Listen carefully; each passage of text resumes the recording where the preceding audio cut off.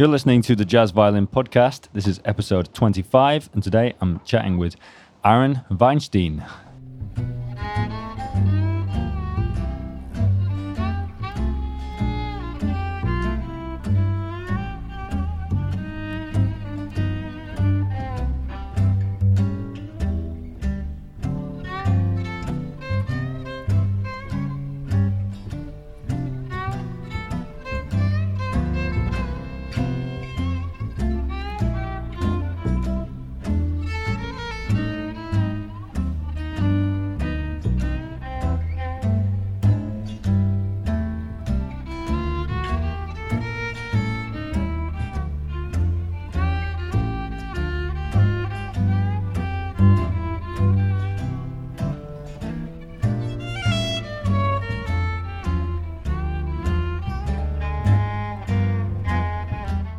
So I'm chatting to you from Goa today, India, Arambol more specifically. I've been here for the last months, or in India for the last months. I was learning Hindustani music with a local musician in Kolkata. As usual, if you want to help with the podcast, you can do so via my Patreon page. That's patreon.com/jazzviolinpodcast. All that stuff, blah, blah, blah. So today my guest is Aaron Weinstein. He's a violinist and mandolin player based in New York. He's an amazing player and a really entertaining dude as well. We had a really nice chat about a variety of different things related to playing and learning jazz violin. So I hope you enjoy.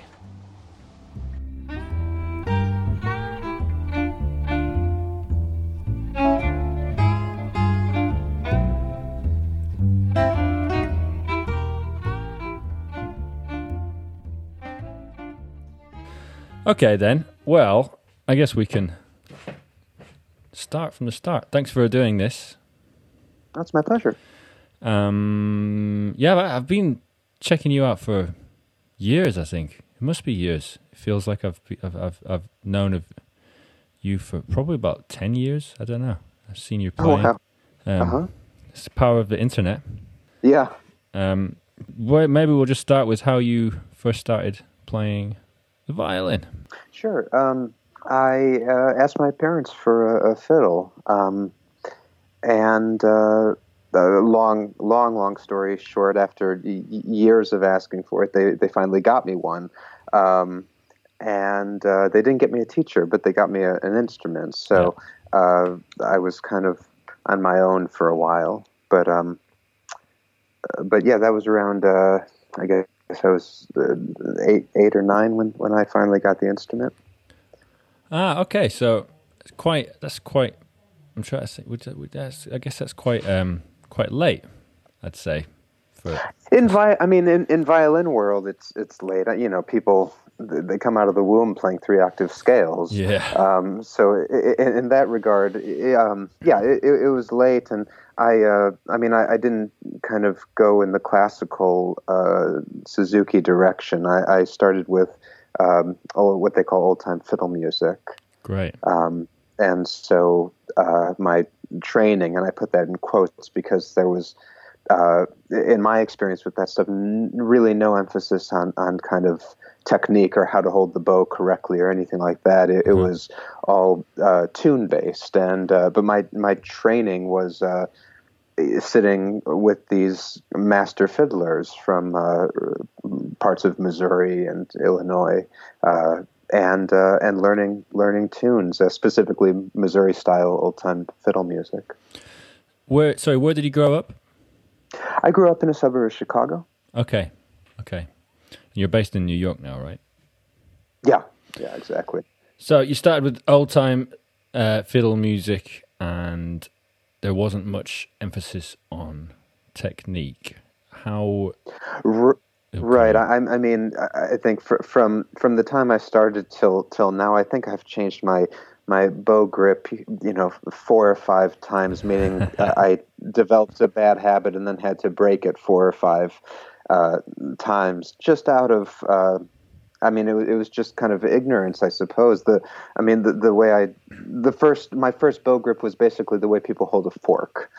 Um, so, good for eating, but not so good for playing the violin. Yeah, yeah. That sounds you sound like me. Yeah.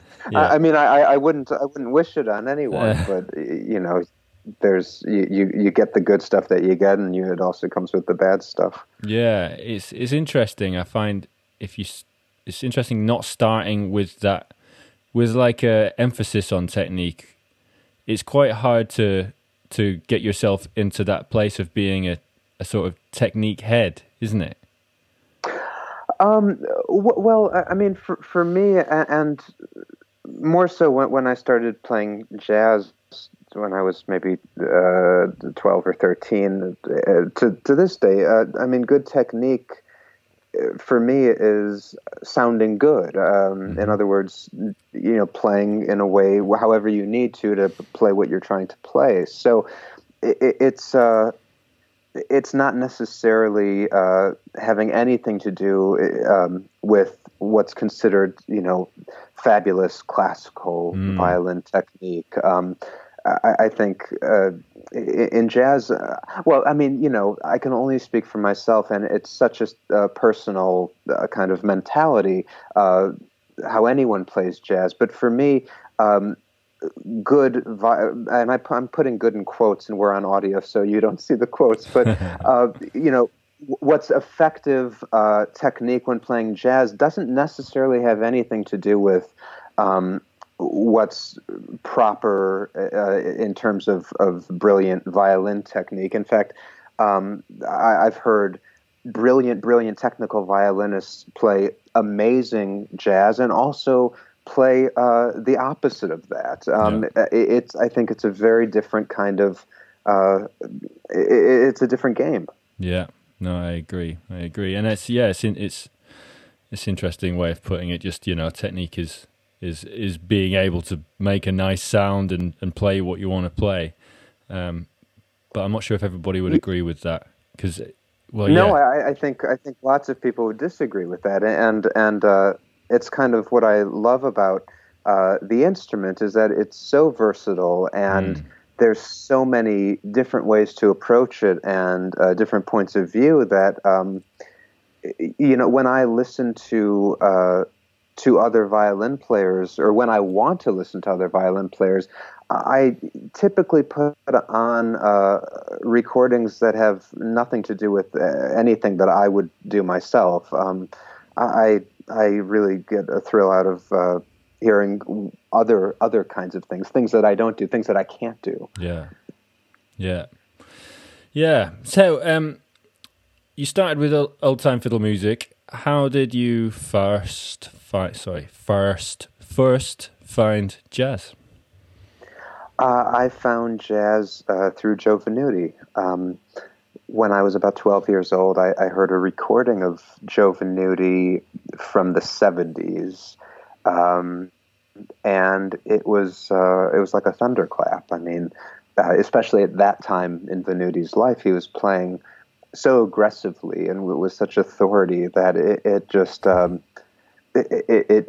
it really hit me, and I was so intrigued and so kind of dazzled and enchanted with what he was doing. I wanted to do that. I didn't want to do anything else but that. I had no clue about what exactly he was doing or what jazz was or what's involved in playing it, but all I knew was that I was listening to something that was really, for me, very moving, and I wanted to do it. So, do you reckon? I mean, if you've come at it from like you said, old time place, and then you hear Joe Venuti, who's actually got super sort of classical chops in a way, doesn't he?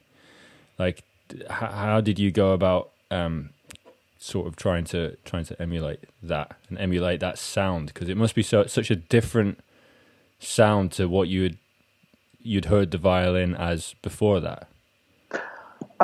Actually, I didn't hear it as that different of a sound just, I mean, from certainly the notes and what he was doing with the violin was completely different, but Yeah. the sound itself, I mean, the fiddlers I was listening to, I don't know if these names would mean anything. I mean, people like Pete McMahon and Cyril Stinnett and Benny Thomason. Um, I mean, they were very kind of hard driving Mm. um, fiddlers, Yeah. and Venuti, in his own way, was also a hard driving Yeah. fiddler. Yeah. And so it was not totally foreign in terms of sound. Of course, I Mm. mean, vibrato is different, and but in a kind of large umbrella terms, I could understand that part of it. Yeah. Cool. The notes and the chords, it was totally foreign Yeah. to me, and for a long time it remained foreign. Yeah. That's probably just my ignorance of old time music. Oh, not at all. I mean, again, it's such a kind of individual thing. I mean, you might talk to someone else who is uh, who is to this day an old time fiddler, and they would totally disagree with me. So, again, I can only speak for what my ears hear, Yeah. but I'm not saying anything about it that being a definitive statement. Hmm. So, did you end up doing any quote unquote formal training? In college, I finally got some formal training, some classical training when I was at Berkeley. Okay, I Berkeley. spent, yeah, I spent time with a brilliant, brilliant teacher and player, but teacher named Sandy Cott, and she was for me fantastic because, excuse me, at that time I was playing jazz. Yeah. Uh, I was working. And I'm stubborn. So there were certain technical things that I was doing that worked for me. And she would say things like, well, that's fine, but if you continue to hold your bow that way or put your pinky that way, you can't do these other things. And Yeah. she was right, and therefore I tried to adjust. But it was never kind of like, hold your hand this way because I say so. It was always, there was a reason for doing it, I'm stubborn, but I'm also somewhat reasonable, and so if she's telling me that there's these things that I can't do otherwise, and she was absolutely right. I mean, it's just kind of the physiology of things. You can't do certain maneuvers if your hands are in a certain position, and so she really helped kind of straighten out some things for me. And also she kind of opened the world of classical violin literature, which I've never really dealt with, and not just in terms of the notes, but like we would look at Bach and look at it in terms of what she considered to be stylistically authentic. From a harmonic point of view, things that he would do that were really new when he did them, he Yeah. being Bach. And so when I was to play it, to bring that out, I mean, I thought that made so much sense to me, and it was really exciting to approach that from a harmonic standpoint. Yeah. Okay. Yeah. Well, it must be like eye opening. So, just to sort of slightly backtrack, you were saying there were some things that your teacher told you that you had to change so you could do other things well. Do you actually remember specifically what that was? Sure. I mean, yeah, there's a few. A lot of it was with the bowing hand. My pinky.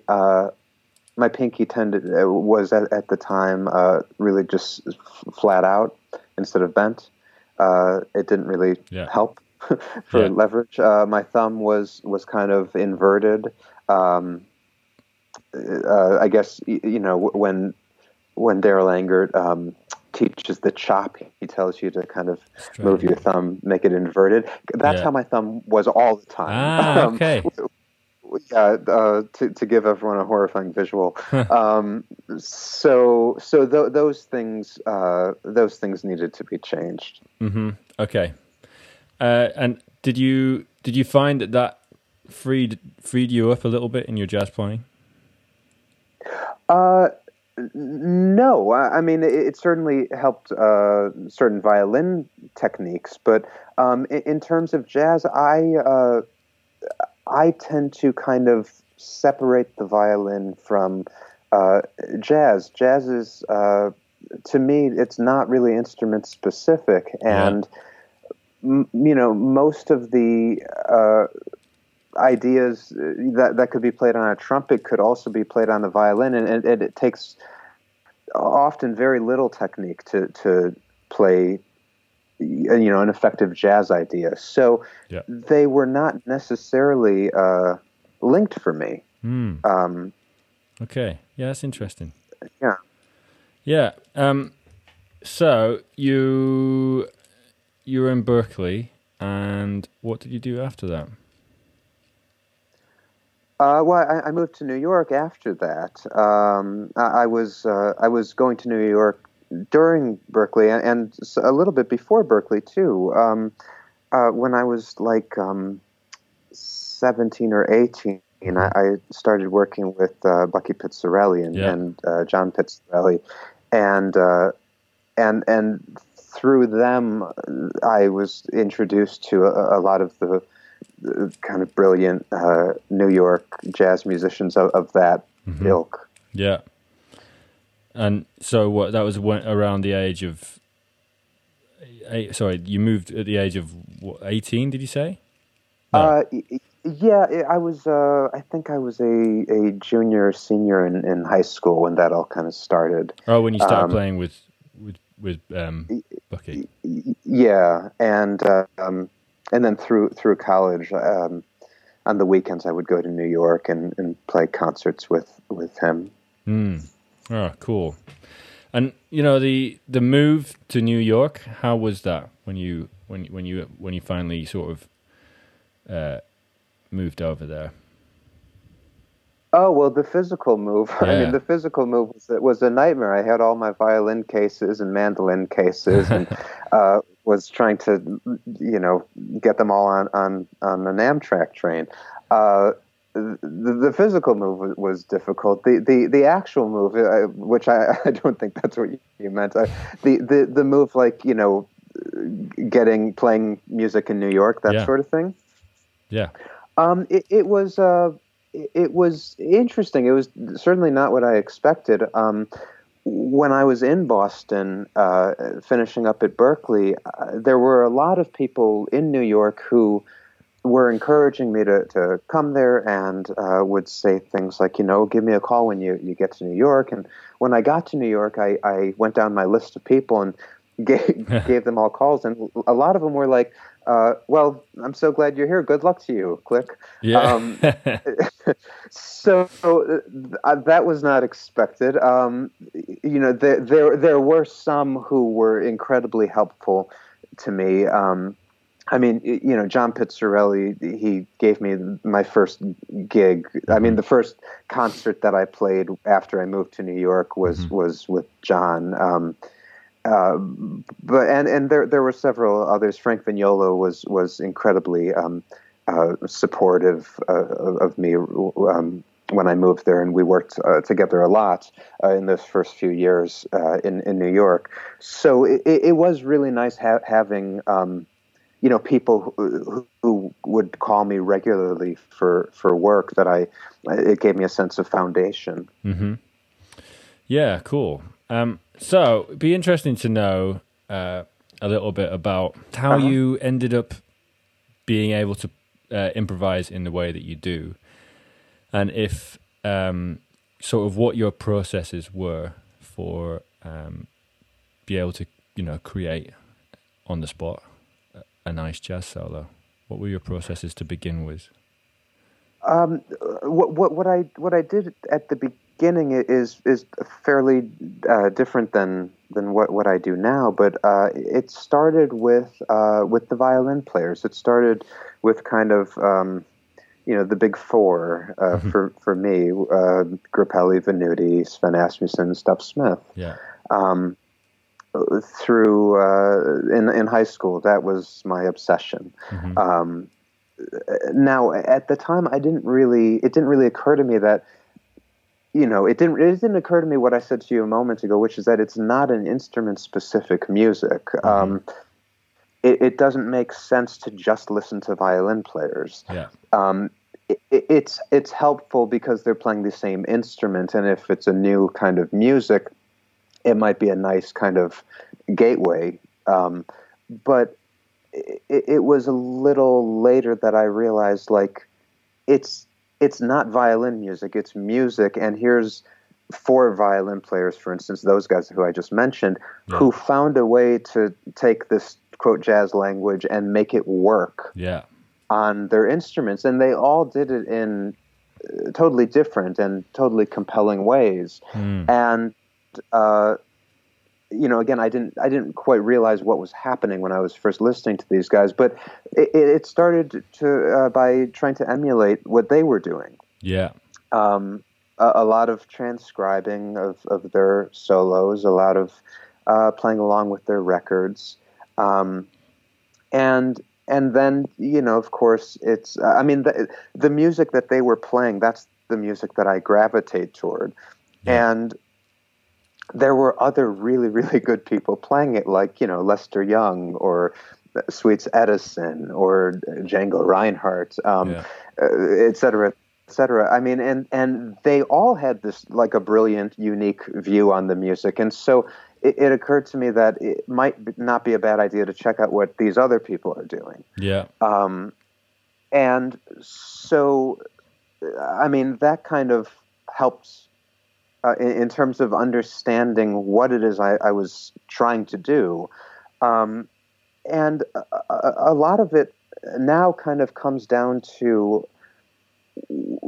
again, that, like, what is it that I'm trying to do? What's my goal? And there's always this, when I'm performing, there's this kind of, conflict that I'm always in, and I don't like to admit it, but I will. It's like there's two things going on. One is this notion that I want to actually spontaneously create a melody. I want to give myself the opportunity to try to do that. What that also means is that there's a possibility I will fail at that. If you're actually improvising, there's a possibility that it will not work out. Yeah. But that's kind of the game. That's what what I'm trying to do. Now, that's always for me in conflict with, like, wait a minute, there's an audience there, and I do have an obligation to them, and it's always a matter of, like, there are things you can do that will work, that will sound, quote, good, that might get applause, and it's deciding, do you go for that, or do you go for the, I don't want to say the better thing, but do you go for the actual improvising? And I think there's a time and a place for both of those, and people might disagree with me on that, which is fine. I think, though, it's very important to kind of acknowledge which one you're going for. It's interesting. Yeah.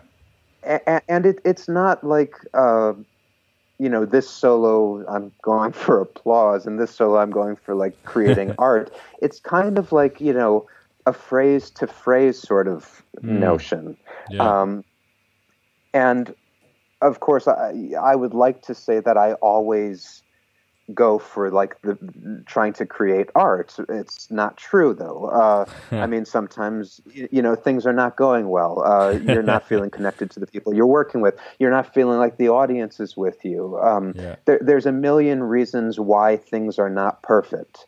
Maybe I'm having an off night. And it's just, it's very difficult to kind of push through and, despite all that, feel like, well, I did my job, which is try to, create something new. I mean, sometimes I don't know what the quote best thing to do is, but that's always a consideration, and something I think about a lot.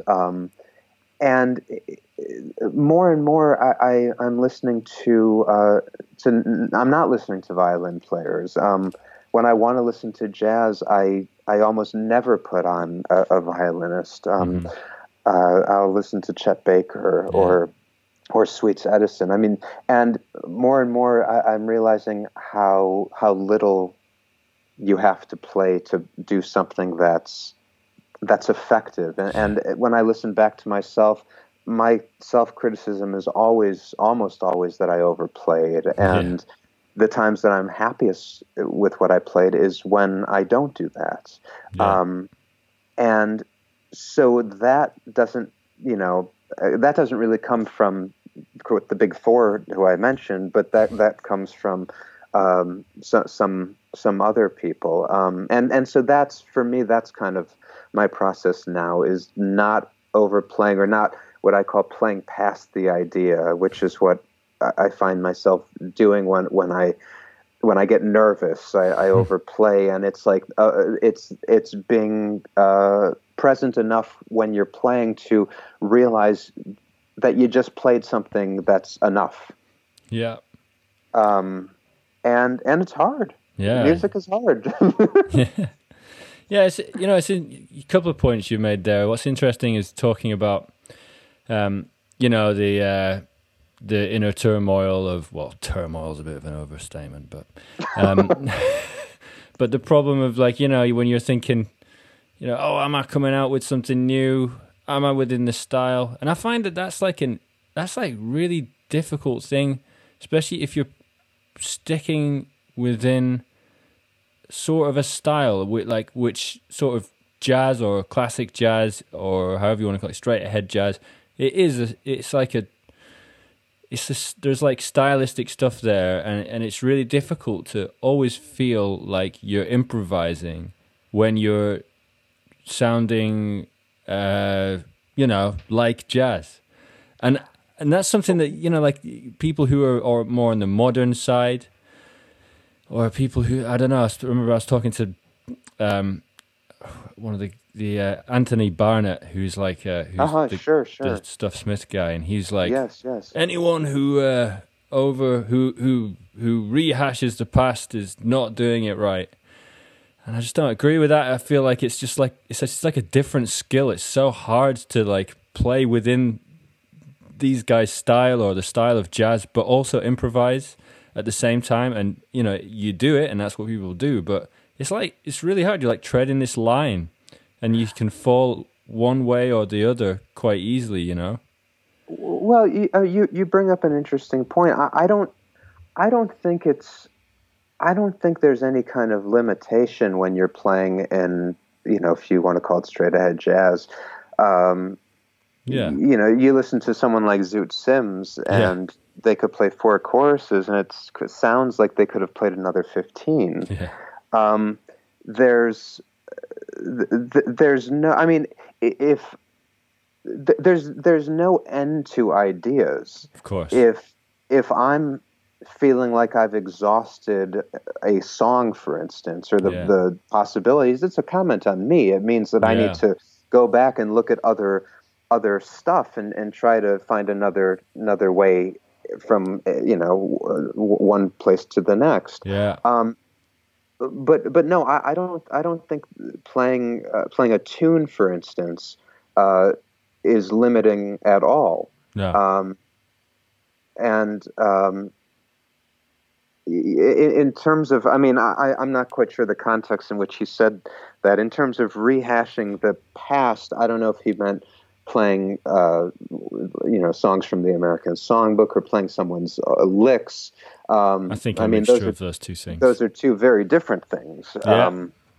Yeah. The notion that if you're playing tunes, and when I say that, I mean, early jazz tunes. If you're playing something like Avalon, the notion that you're playing in a retro style. I think that's a little. I think that's an interesting idea that I don't exactly understand, because unless you're playing some kind of historic solo, unless you're playing you know, Stefan Grappelli's solo from such a 19 whatever recording of Yeah. Avalon. I mean, if you're actually improvising and you happen to be playing Avalon, that means you are creating something in the year 2020. I agree. And yet, you know, it's often I hear it pegged as like, oh, it's a retro vibe. I don't hear, you know, that said if someone's playing Countdown, for instance, or Giant Steps. Yeah, exactly. But if you look at, you know, if you look at the timing of these things, it's like 20 years. Yeah, exactly. I mean, it's a 20, 30-year difference between retro and totally modern. Yeah, I know, so, I mean, it gets pretty goofy after a while. That is a really good point, and it's a point that I've made. You know, it's a point that you know, like the world of jazz manouche and gypsy jazz. Mm-hmm. Like, you know, people will, a lot of the time they'll be talking about like what's old school and what's not, and they'll, you know, some people they'll be like, yeah, you know, like the Rosenbergs. It's like, man, they're still alive. They're like around in the 80s. That's not old school. They just play in a certain style, and like, you know, we're playing, I don't know, and then versus more and more like guys who are playing in Paris in the early 2000s or 2010s. It's like there's actually not much. You know, there's not old school really or new school. It's all so young, you know. Like, yeah, I mean, you know, I think to think about music in those terms, that's not terribly interesting to me. Yeah. I'd much rather think of in terms of what is it that they are playing. Yeah. I mean, for me, when I listen to someone like the trumpeter Warren Vichet, cornetist. That to me, or Chet Baker, I mean, people like this, it's like, it's exactly what I want to do. They are creating these beautiful melodies. Yeah. That's really all I'm trying to do is create something that I consider a nice melody instead of letting my fingers do the thinking. Yeah, agree. And there's always, again, that negotiation too. Like, are you really thinking that idea and that's why you played it, or are you doing it because your fingers know how to do it, or you know that if you do this, it will sound quote cool? Like, you know, these are the kinds of things that I think about, and it's easy to fool yourself too. So it's again, it's hard. Yeah, for me it is. Yeah, I agree. Well, it was also funny just picking up on what you just said there, like the. You know, are you playing it or are your fingers just playing it? What can be funny? What I found funny is like some like stuff will come out of nowhere sometimes, right? And you're like, wow, that just came out, and I don't really know where that came from, or I sort of maybe know where it came from, but it's not something that I've been thinking about much. And then it starts to get into your playing, and then suddenly it's just coming out because your fingers know, and then you're like, oh God, I played that thing again. That can happen within like 6 months, you know? Yeah, I have that. I mean, I have that problem too sometimes when I hear something that really strikes me as interesting, or I'm somehow intrigued by it. If it's something harmonic, I'll figure out what it is, and then I'll start using it. And at first, it's like, here's another device for me. And then it becomes my favorite device. Yeah. And then it becomes my favorite overused device. Yeah. And then it becomes this kind of awful, nonsensical, like, why am I even doing it device? And then I have to get rid of it completely and forget about it. And then, like, if I'm, if I behave myself, maybe I'll allow myself to, like, use it again one day. Exactly.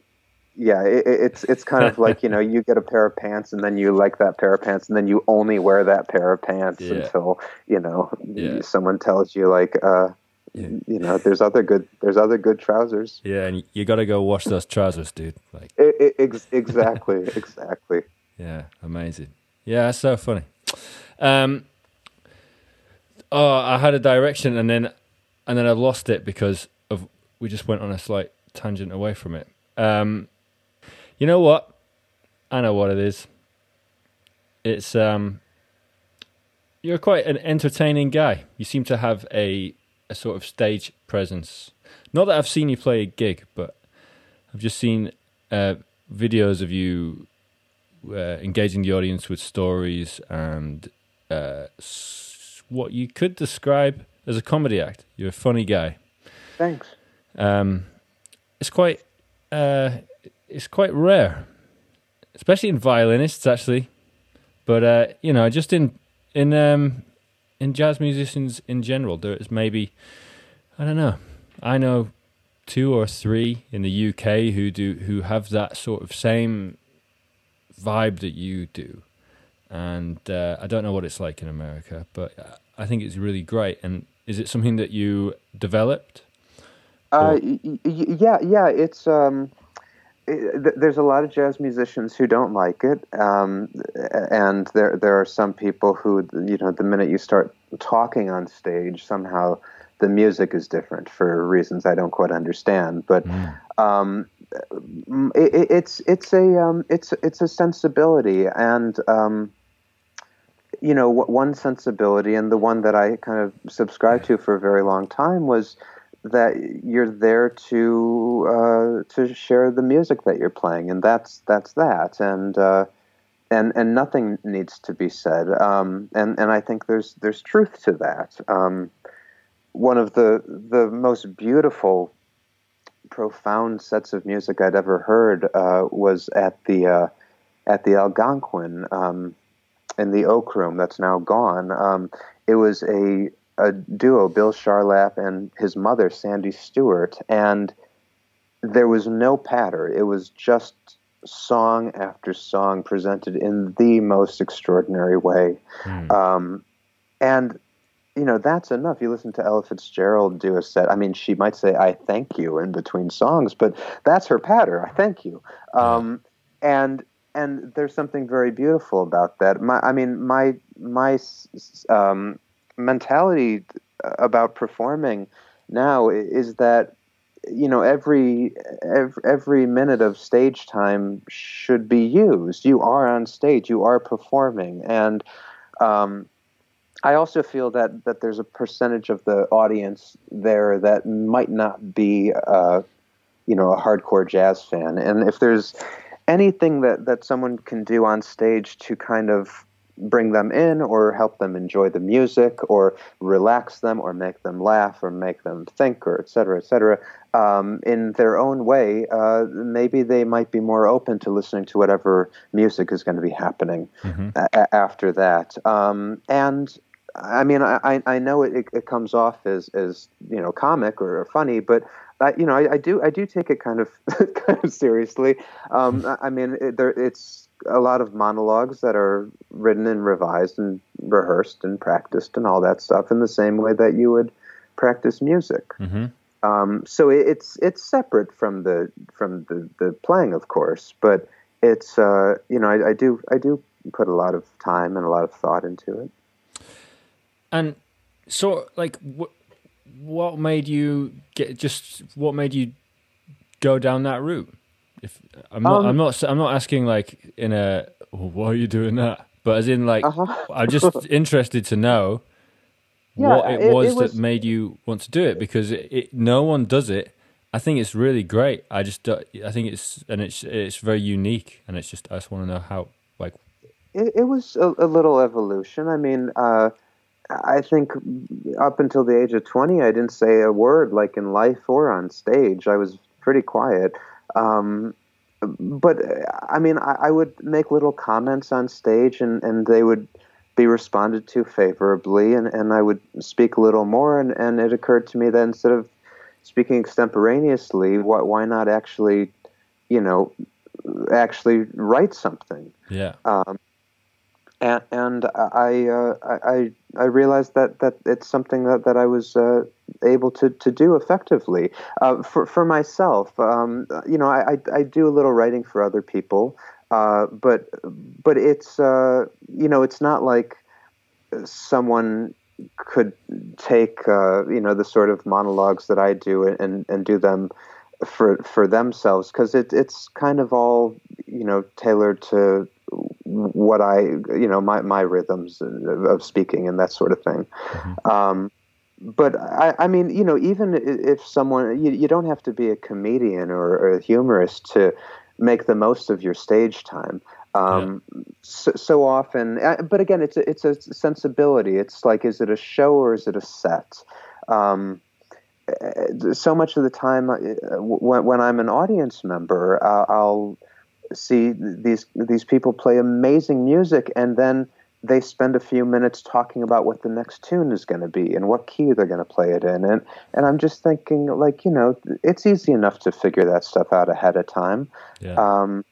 And and now I am contradicting a huge part of the jazz tradition, and it's the tradition that I came up in, which is a tradition of, for me, terror, total terror, which is like, go on stage with people who are older than you, more experienced than you, and better than you, and you have no idea what tunes they're going to call, and if you're lucky, they will tell you the name of the song.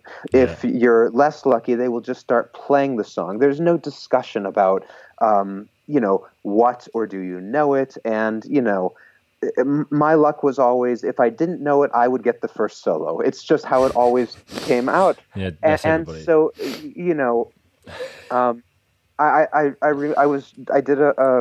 was one of these jazz festivals where you kind of get there and they give you your sets. In other words, you'll be with these people for this set, and this person's the leader. And I was working with Warren Vacher, who knows every song that ever was. And he called one that I wasn't familiar with, and I got a little in my youthful arrogance, I guess. I got a little angry with him afterwards, like as though it was some kind of personal attack. And he very, very wisely told me, he said, you're not supposed to know it, you're supposed to hear it. And that makes a lot of sense. So there is a massive tradition of just playing. And I think there's something so beautiful about that. But again, there's also this notion that's less about jazz, but this notion of, like, putting together a quote show, pacing things nicely, etc. Agreed. Well, it seems like it just naturally happened to you, because that's how you like it. I mean, I do like it. I also like being just quote just a musician. I mean, I like not being responsible for saying anything. And at this point, it kind of sometimes needs to be made clear that, like, I'm not going to say anything. It's not my show. I want to try to make some nice music. So, what is your?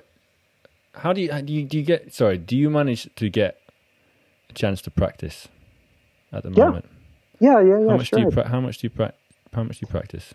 I practice with the time that I'm not dealing with life things. So I can't put a number on it, but it varies day to day. There are days, sorry to say, that I do not have a chance to pick up the instrument. But this is life. Yeah. So what's your are you someone who has a regimented practice routine when you do practice, or are you someone who just picks it up and goes with it? There's typically things I'm working on, and so it's not the same thing every day, but there's usually something that I'm aiming toward. If I have if I have nothing specific to practice, I will either try to take a tune that I like through some different keys and see how that works. I will try to. So much of it for me is like the connection between your mind and your ear and your fingers. And I think it's never a bad idea to spend time with that. take a tune. I don't put on a play along, maybe a metronome sometimes, and I just try to improvise on those changes at like a slower tempo, not where I can really make sure that I'm thinking and make sure that I'm not kind of doing finger walking. Yeah. And really kind of hold myself to the restriction of making sure that what I'm playing is what I'm hearing. It's a really, for me, a really helpful thing to practice. There's that. I also practice the mandolin a great deal. Ah, yes, you're a mandolin player. Yeah, and so a lot of the time I am exploring that and the kind of the chordal capabilities of that instrument, and so a significant amount of time is spent on that. Okay, yeah. And do you find that playing the mandolin helps your violin playing at all? Or I mean, it's pretty hard to tell, isn't it? But would you say well, it does? it's certainly at first. Like I don't play I'm not a pianist, and so before I played the mandolin, I didn't really have any kind of chordal frame of reference. Yes.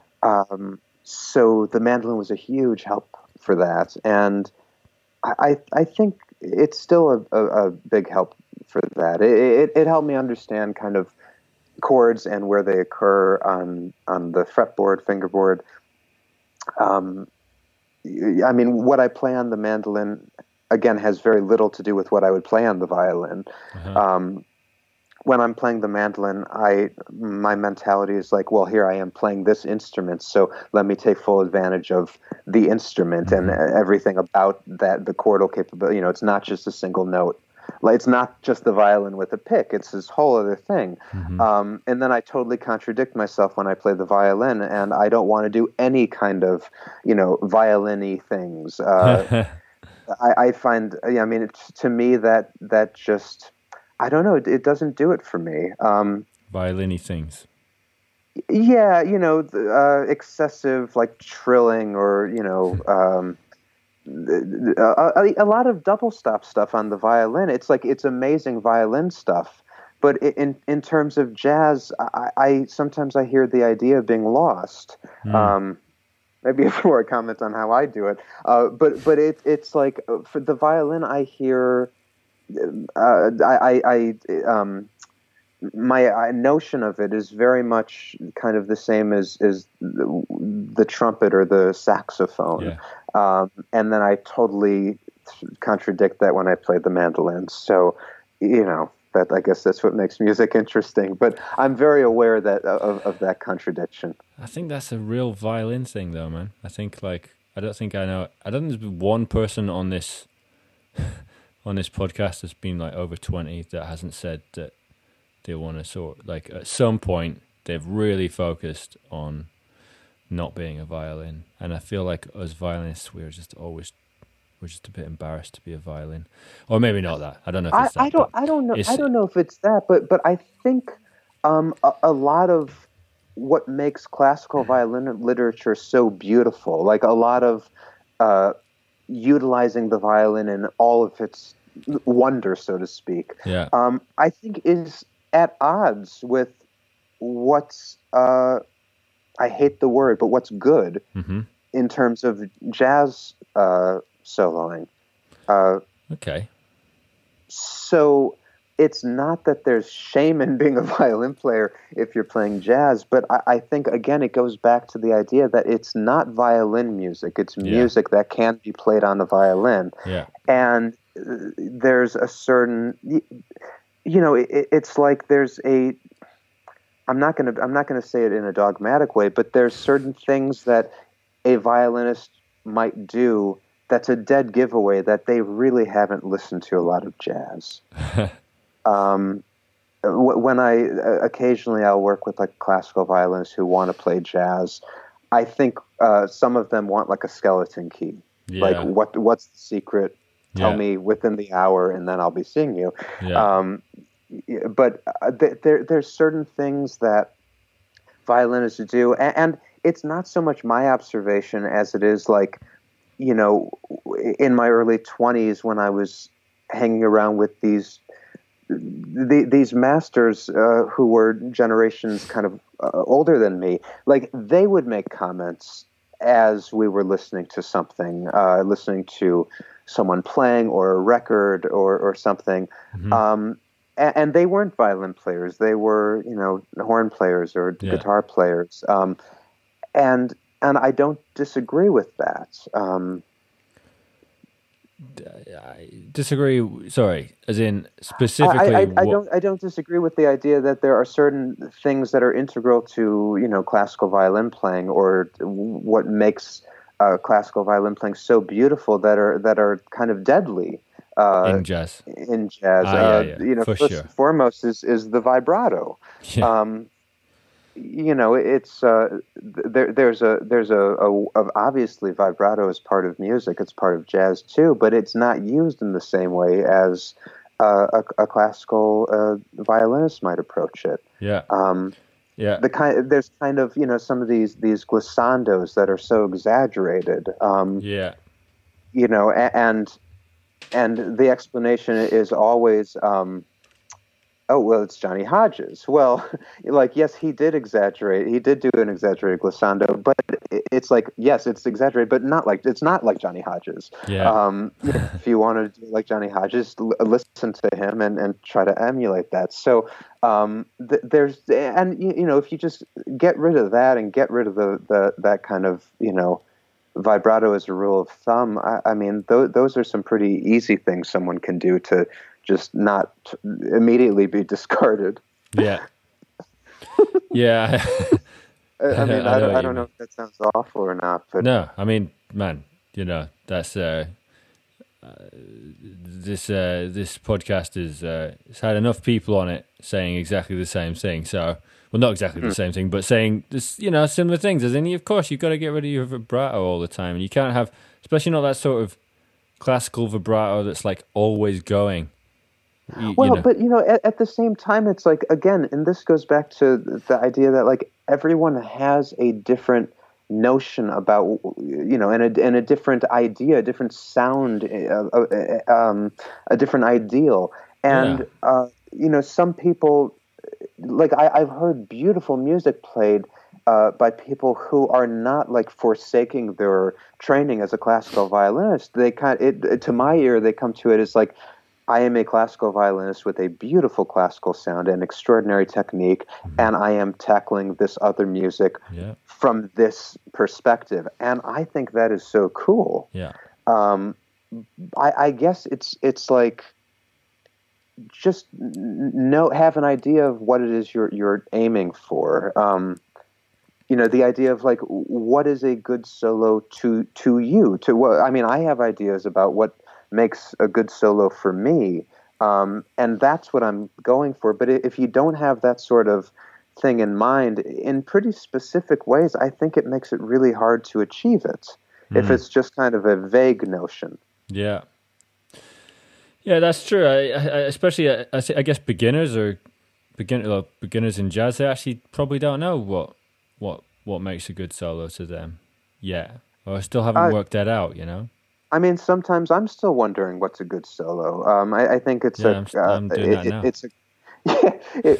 I think it's a constantly evolving thing, and what I respond to now is probably going to be different than what I respond to a year from now, or maybe even sooner. But I think those are questions that, certainly I won't tell anyone what to do or speak for anyone else, but it's certainly questions that I ask myself a lot. When I listen to anything, I'm always thinking, what do I like about it and what don't I like, and I try to be really specific. Yeah. How much do you think you have changed over the time that you've been a professional musician? In terms of concept? In terms of how you approach music? I would say it might not sound like it, but I would say a huge amount. I'm trying so hard to play less and less. I don't mean appear less and less. I mean, when I'm playing, I think everyone, when they're younger, when they're just starting, you want to be impressive, and certainly, you want to play fast. You want to do the things that are fun and will get a lot of applause. And I liked all that stuff. But now more and more, my notion is like, I feel kind of cheap when I do something for the wrong reason. So I think I'm trying to reduce, and play less. And, I mean, it's all cliches, but, make every note important, all that stuff that we've heard, and but it's much more about that, much more about playing something really intelligent, a little really intelligent idea. And also, it's not just a soloist and rhythm section, with the rhythm section having an obligation to do everything they can to make the solo sound better. It's a two-way street, and doing my part to make everyone else sound good to the best of my abilities, just like they're doing for me. I'm trying to listen more and more to other people while playing. These are things that I didn't do so much at the beginning. It was all, it's all about you. It's about you at the beginning, you and your solo, and and there's so much more to it than that. And for as much as I've played with these older musicians who do all these things that I'm saying I'm trying to do, it took a long time for it to really sink in that's the way. I'm not saying that's the way to go, but for me, that's really that's what's satisfying for me at the moment. Yeah. When I hear something, or when I play something, if it doesn't have the extra notes, if the idea is a 7-note idea and it has 7 notes instead of 15, that to me is like a very happy thing. Yeah. Yeah, I like that.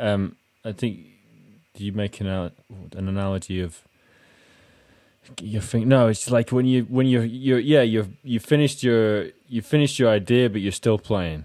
It's like such and a it's classic. It's so easy to do that on Very the violin, easy. because we don't have to breathe. The bow just can go forever and ever. Yeah. And but it's, I mean, so much of it is like conversation. So much of it is like speaking. And if someone speaks and speaks and talks and talks and talks and never pauses, then you kind of stop, paying attention listening. to what it is they're saying. But if someone,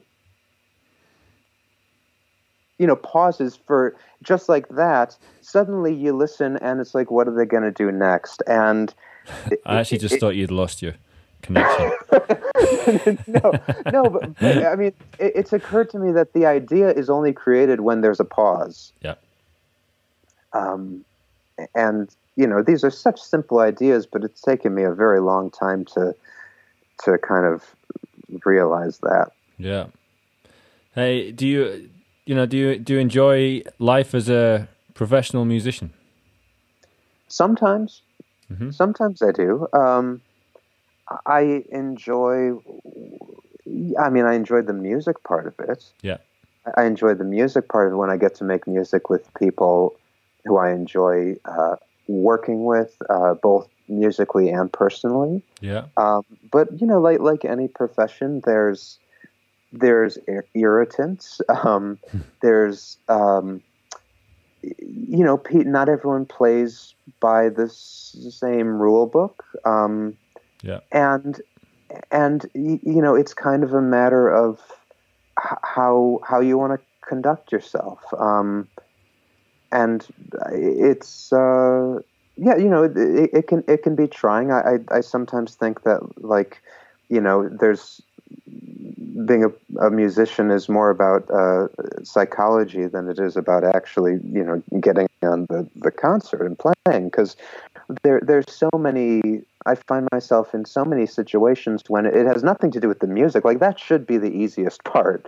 It's the dealing with people who maybe say one thing and then they change their mind, and it's like, wait a minute, what do you do? And it's, I often find myself with like the option of either putting up with the thing, and I'm not saying it's always like this, but sometimes these things happen, and the choice is always to go along with it or say, thank you, but this is not comfortable for me anymore, and just be okay with whatever choice you're making. I mean, there's that old cliche about like, there's only three reasons to take a gig. I think the first one is for the money.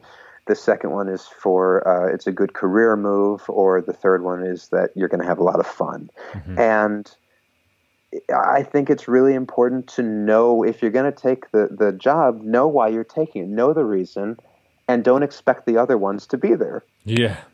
Because it's like, if you do something, say, for the money, and it's a real pain, well, remember why you're doing it, and don't expect it to be fun. And so I think just expectations are very helpful. Yeah. Yeah. But that stuff happens rarely. When it, I'm a sensitive person, and it's very affecting to me. But for the most part, yes, I enjoy it, and I feel really lucky to be able to do it. That's good. Yeah, that whole 3 reasons thing. I've heard similar one of, it's like the Holy Trinity. Well, not the Holy Trinity, but whatever. The Trinity, which is like, a gig, but you want to have 2 of them. It's like good people or good music or good money, and you want to have 2 of them, and then you're pretty happy. Ideally, you want to have 3 of them. But, well, of course, you want to have 3 of them, but that doesn't always happen. And, of course, 2 doesn't always happen. But yeah, but the 2 is like the one, right? You could get 2 of any of those things, and you'll be fine. You'll come away like, oh, okay, nice one, and you're not going to come away pissed off.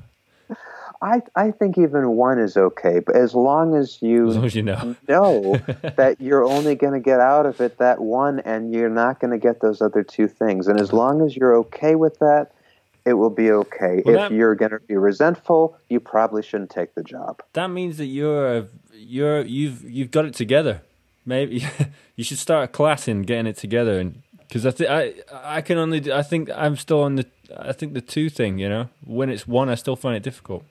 Well, I don't, it helps me a lot to, to see certain things in like a cartoon, like to not take things personally, but to kind of observe them as a cartoon.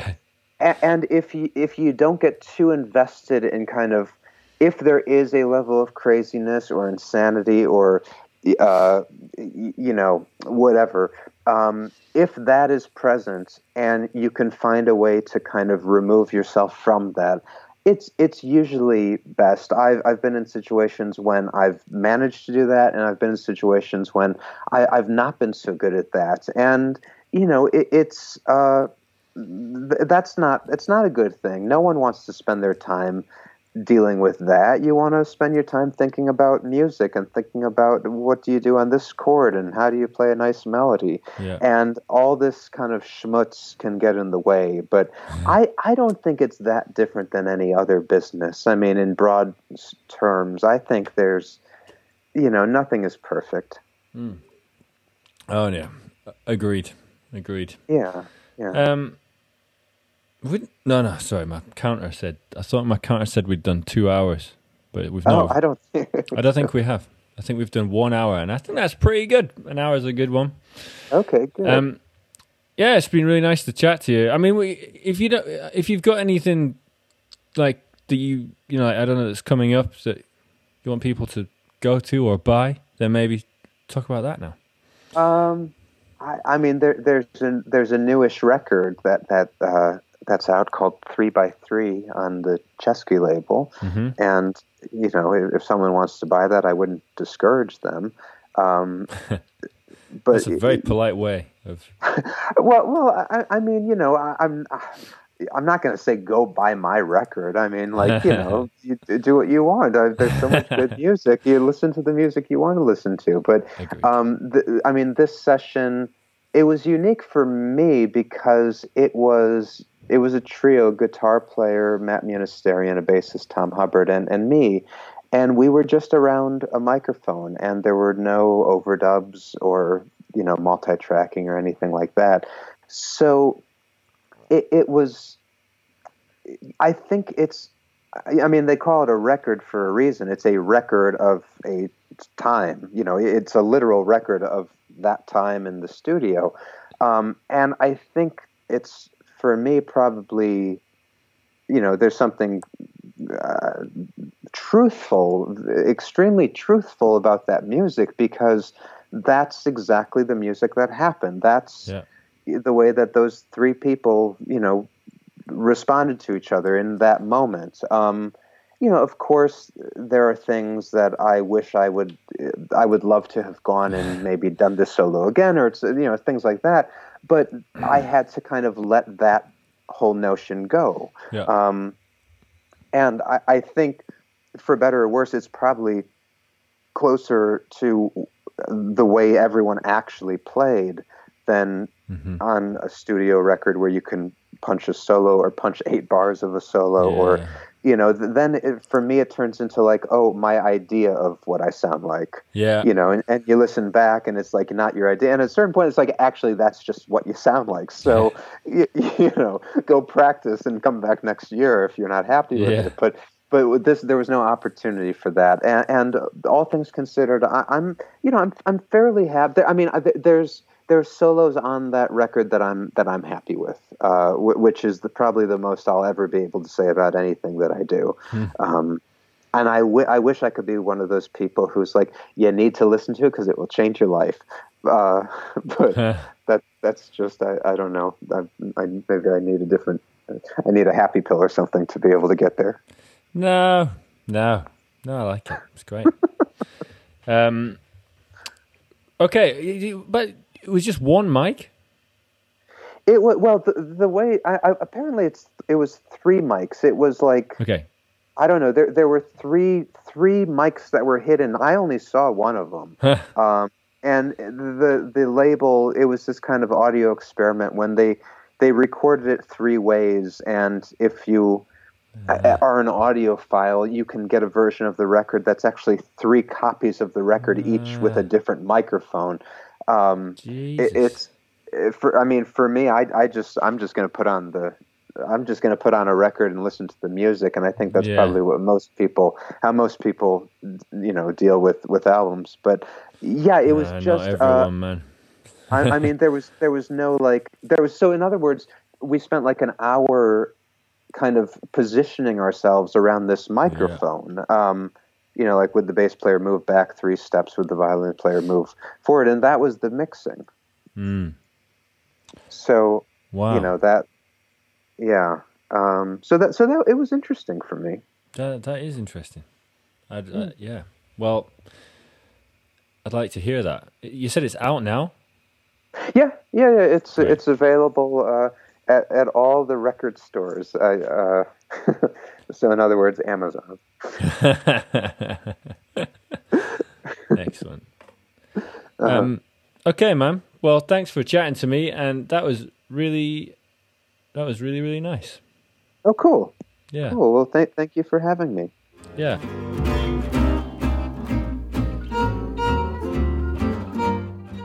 Thanks for listening to the Jazz Violin Podcast. You've been listening to me, Matt Holborn, and I've been chatting to Aaron Weinstein, or Aaron Weinstein. Hope you've enjoyed. I'm just finishing off my months in India, and just editing this podcast on the beach makes it a lot more fun. That's it, really. I hope you guys enjoyed, and I'll see you next month. Bye!